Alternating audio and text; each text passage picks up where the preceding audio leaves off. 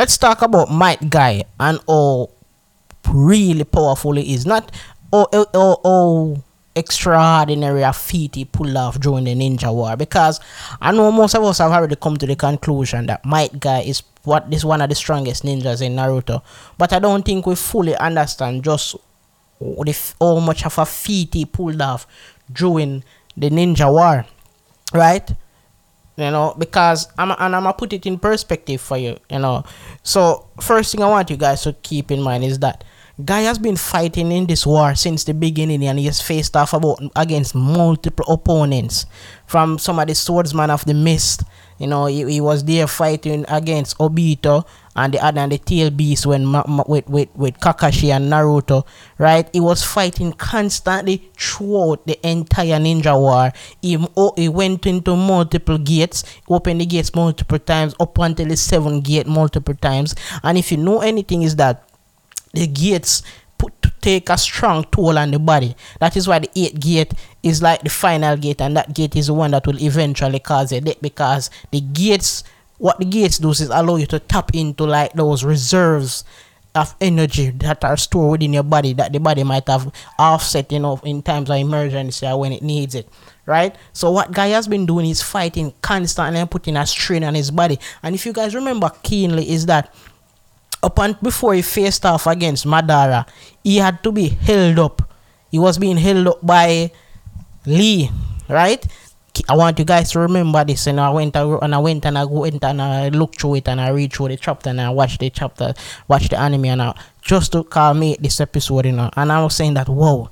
So the 8 gates that we saw Guy open up, Guy was not even at his optimal. This was Guy in a beaten and tattered position. He wasn't in his optimal position. He was not in an ideal state of being, right? He was worn out. That is one of the reasons why his foot even broke when he was in the 8th gate, because his body was already worn out. So the 8th gate Guy that we saw that almost basically killed Madara, and I said that, and a matter of fact, just say that he killed Madara. The only reason Madara was alive, survive that onslaught from Guy, was because he was the 10-tail Jinchuriki, right?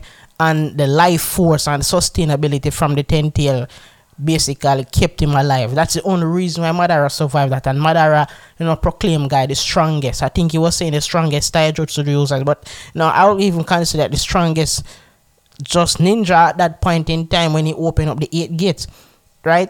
So Guy body was not in perfect condition when he opens the 8th gate. So what I'm trying to say is that imagine a guy that was LT fresh, just tap straight immediately into 8th gate. One, he would have last longer in the 8th gate, and the point so he probably could have finished off Madara completely, because again, go back, when Madara was completely obliterated and was regenerating, Guy already lost the effects of the 8th gate, so he could not continue after that, right? He could not continue after that. And again, that is because his body was under tremendous strain and stress, right? So what I'm trying to say now, and I want to put in perspective so you guys can understand, if Guy was in optimal conditions, probably he could have lasted longer in the 8 gates. Let's say optimally the 8 gates give you like 10 minutes optimal, when if you're in optimal position condition.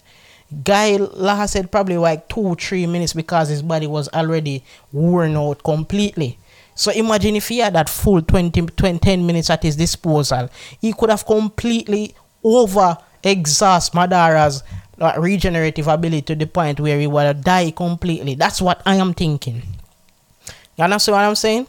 So I want us to do this is gonna be short, but I was thinking today, I was like, yo, Guy really is that nigga. That Guy really is one of the top ninjas, and it's a good thing that when you enter the 8th gate, that's it for you. Can you imagine if Guy could enter the 8th gate and survive, and instead of dying, instead he only lasts like 2 to 3 minutes in the 8th gates? He would be one of the most unstoppable ninjas. And the 7th gate is already very powerful, again, because he was fighting again throughout the entire war with up to the 7th gate, 6th gate, and so forth, right? So Guy is really, really powerful. he was fighting against Obito and the couple of the drink and the couple of the demons in around 7 Gate alongside Kakashi and Naruto. So guy has been fighting from the start of the Ninja War up until the last part when he almost killed Madara.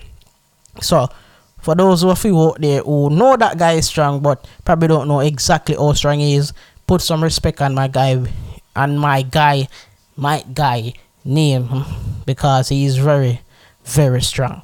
So that's it for this episode, and just a quick refresher to let people know that guy is that nigga. Guy is really, really, really powerful. And with that said, this is the end of the anime podcast. Make sure you guys subscribe or follow me wherever you're listening to this podcast episode. So whether you're listening to me on Apple Podcasts, Spotify, Castbox, or wherever you're listening to this, make sure you hit that follow button, subscribe button, and leave a review, leave a rating and all of that good stuff on Apple Podcasts. And I'll see you guys in the next episode. Peace out. Bye bye.